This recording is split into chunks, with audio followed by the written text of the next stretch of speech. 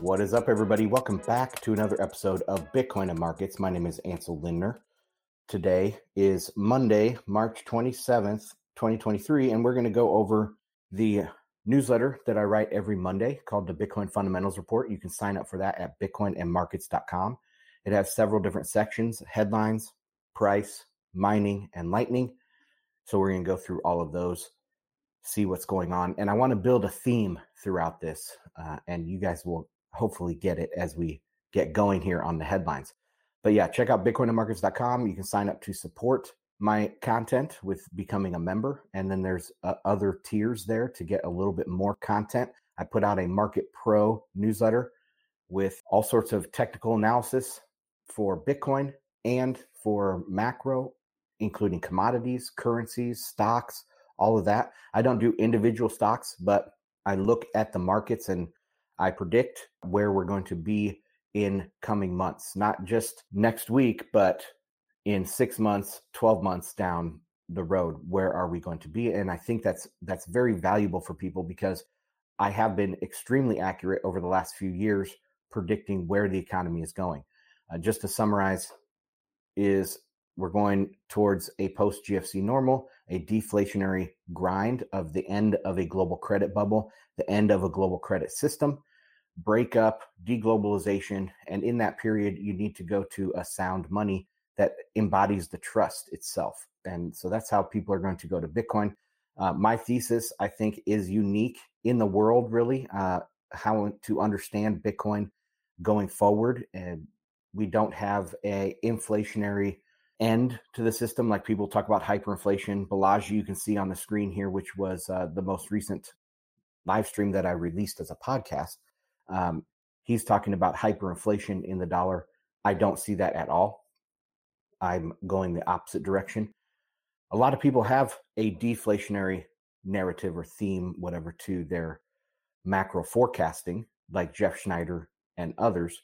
But I'm the only one that has married this with the end of the system. Like, how does the system end if the dollar just keeps getting stronger? Well, it's because you constantly have a monetary shortage. You're looking for a monetary alternative, and green shoots and more economic activity, more value will accrue to this monetary alternative. That's a much better story than an inflationary collapse, because if we have a hyperinflation, it's very bad for the bottom strata of people. A deflationary collapse is similar, but it's not as intense, okay? It's just a slow grind of 0% growth. You have things in society where you have tensions, political tensions, you have cultural tensions, and we see those all around the world. So that is kind of where the pain comes from. People fearing that they're losing Western civilization, that they're losing their traditional national identity or ethnic identity. And we see that all around the world. But that's a better story than people starving in the street with hyperinflation, which is not something that we want to see. So anyway, a very unique perspective here on Bitcoin and markets. Welcome to the show. Let's log in to the back end. Share this tab.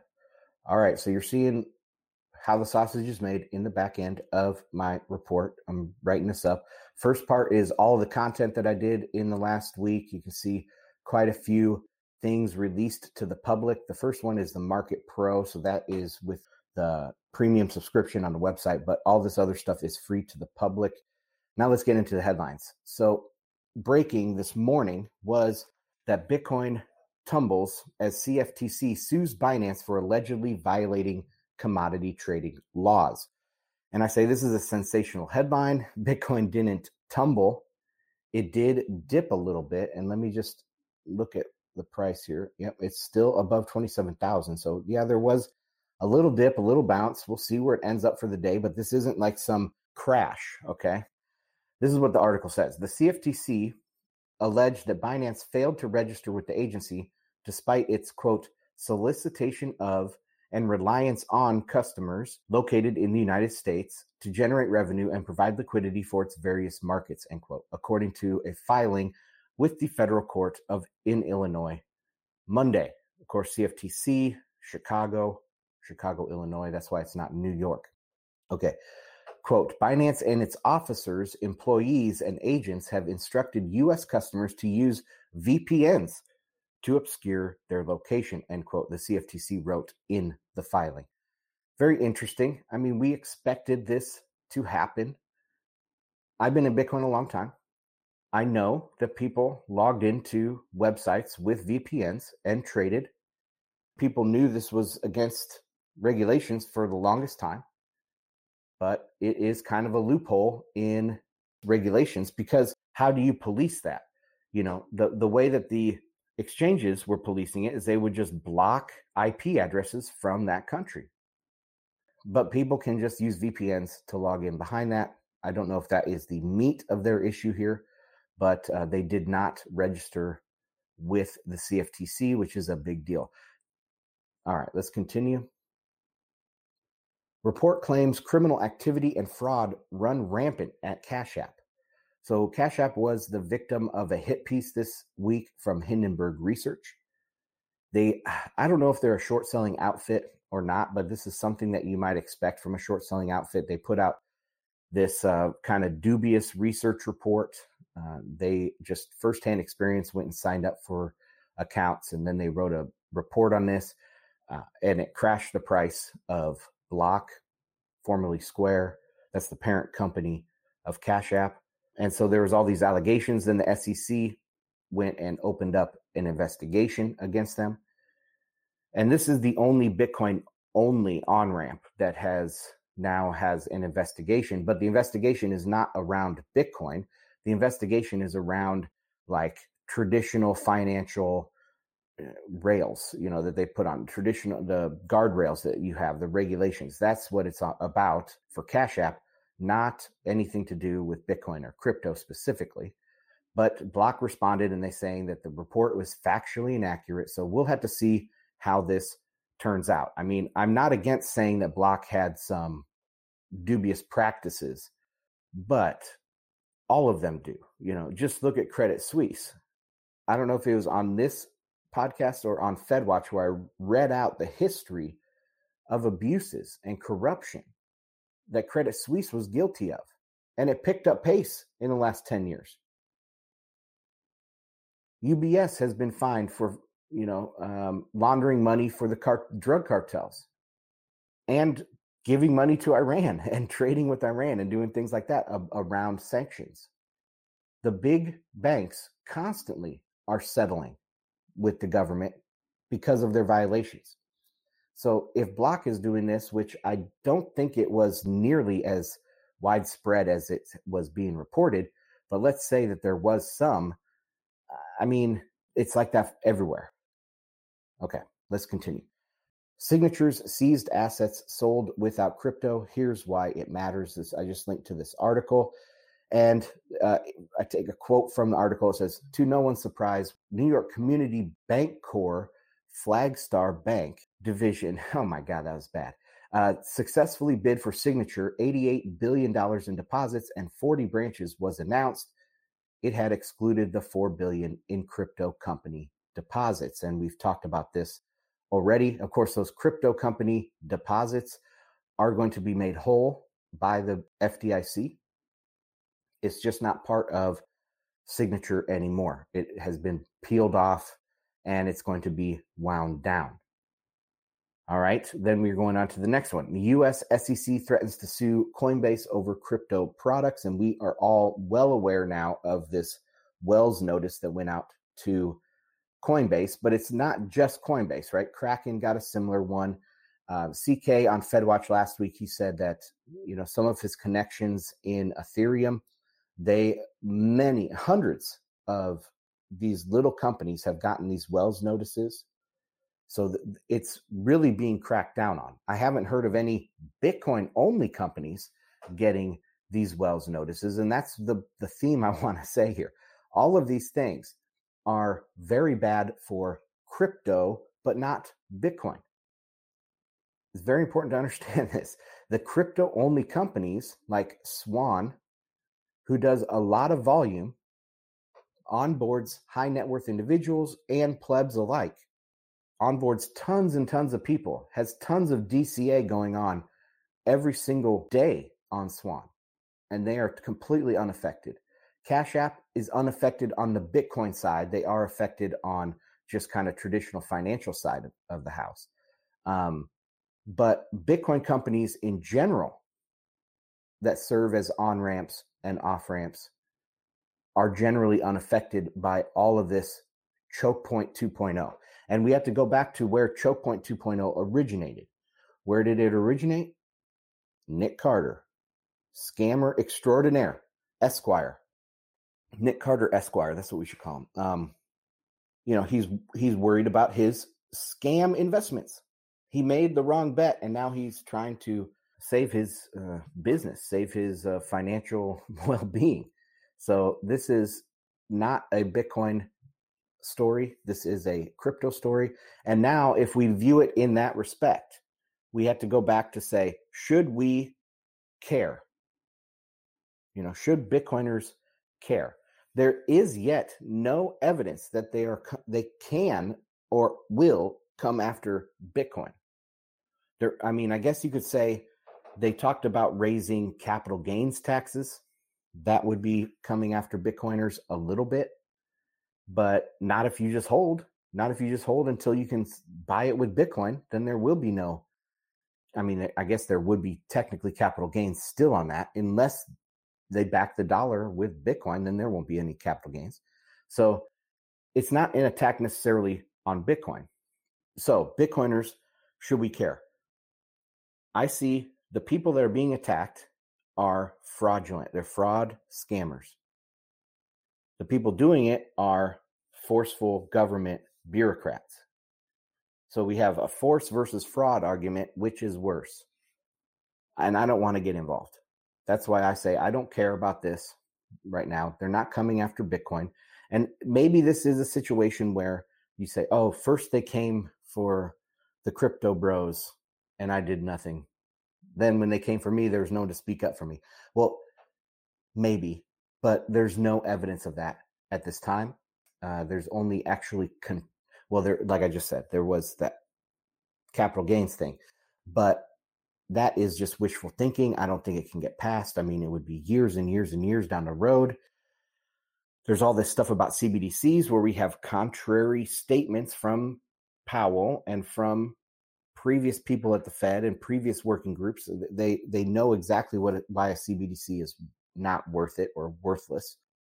We have contrary evidence there. We have the SEC with Gary Gensler has come out and said, Bitcoin is not a security. The CFTC regulates it already through the same way they regulate other commodities. So all of this evidence is going down the road of, this is not an attack on Bitcoin. This is an attack on fraudulent scammers. So I'm just sitting this one out. Okay, let's continue with some macro headlines. Deutsche Bank tumbles.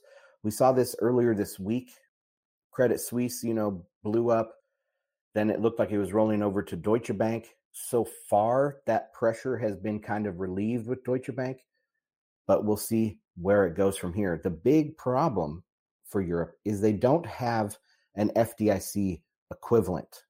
That's a big problem because those depositors will flee. This is not a solvency issue, like I've said multiple times now. This is a deposit flight issue. The deposits are fleeing to other places. It is kind of a bank run, but it's not necessarily a solvency issue. So, what is up, podcast listeners? Breaking in on the edit. I wanted to clarify that a little bit more. So, this solvency versus deposit flight.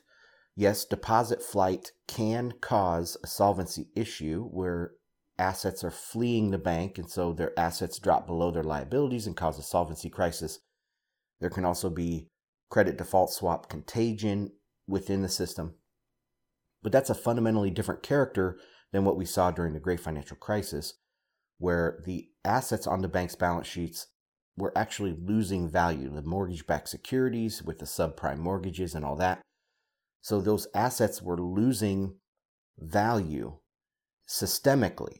They were on all banks' balance sheets. And so all banks were facing solvency issues at the exact same time. This time, we have deposits fleeing from certain banks, maybe one bank or a handful of banks, similar banks. And so it's not systemic yet. Can it morph into something systemic like the Great Financial Crisis? Yes, that's possible. You know me, I am big into seasonality. So this was the end of Q1. We usually have a few things happen at this time. End of Q3 is the big time for financial crises. So we should be watching that in about 6 months. I will be watching it very closely to see if we have any similar things to the Great Financial Crisis. But right now, we have a fundamentally different character to this crisis than the Great Financial Crisis. So just want to make that clear. Solvency and deposits and whatever. Okay, let's get back into it. That is a big difference here between Europe and the US, and that's why I am less bearish on US banks than European banks. But then just out this morning, CNBC's website took off the credit default swap data for 5 banks, including JP Morgan and Bank of America, and this kind of made the rounds. It was put in the comments in our Telegram group. I don't think this is all that big of a deal. I saw Point BTC saying that it was likely an upgrade of the website or some sort of, oversight that this got dropped. We can look at the charts of the dollar. We can look at charts of rates. We can look at charts of the stocks. And this is not saying that anything is imminent. Okay. Just like I said on the Market Pro newsletter last week, when I looked at all these commodities, all these stock markets, currencies, even agricultural goods, and I said, where is the stress? Okay, everyone's talking about huge recession, worse than 2008, and it is nowhere in the charts. It is absolutely nowhere in the charts. Let's move on to a little of that price analysis, and I will bring up the chart actually here. All right, so you can see this zone, this red zone at the top. I'm getting that red zone from the bottoms back in 2021. And then the Terra Luna bottom right before Celsius blew up and we took that second leg down there in June of 2022. So this $30,000 zone is very important. And if we break up from here, there's not a ton of structural resistance. You could say a little bit at 35, 36,000. But there's not a ton above us. And I think we could really rally quite quickly if we break through that zone. This morning, this big sell-off you can see is this candle right here. It was about $1,000 sell-off, but is now off the lows from earlier this morning. And we'll see where that settles out. Let's take a quick look at the dollar. Now, this is one that we would definitely see stress in the system. If there was major dollar stress, if there was major solvency crisis going on globally right now that was super acute, we would see this going higher. We'd see the dollar going up because in a solvency crisis, you need dollars badly. You will sell all your other assets to get dollars to meet your debt obligations. And we don't see that right now. Let's take a look again or further at the 10-year.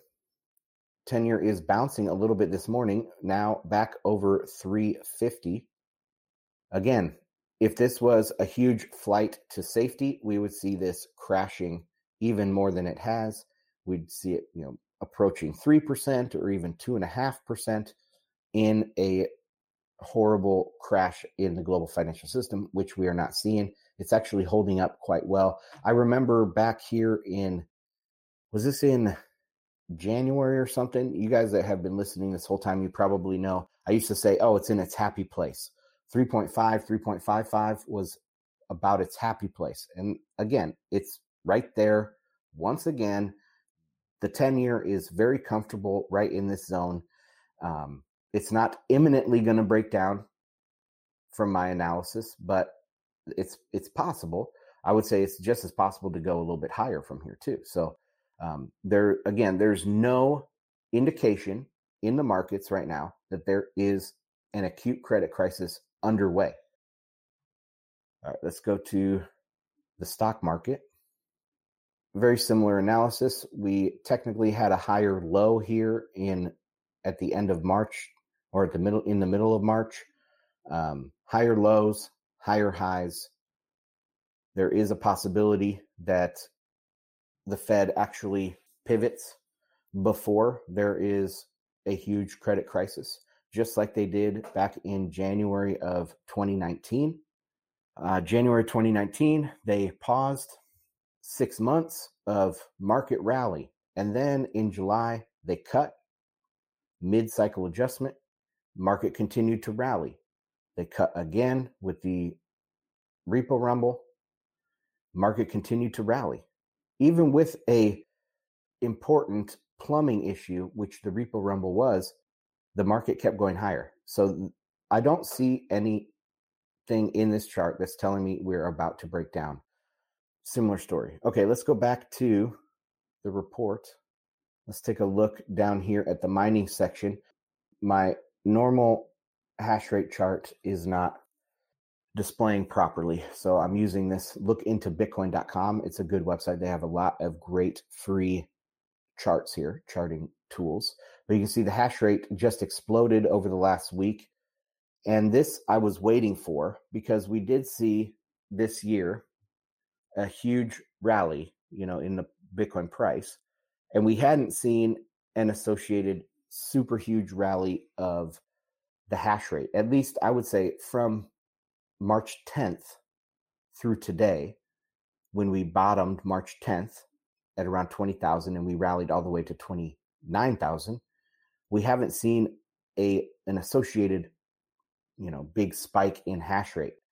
And that would tell me, if we don't see an associated spike in hash rate, is that this price is not supported by the fundamentals.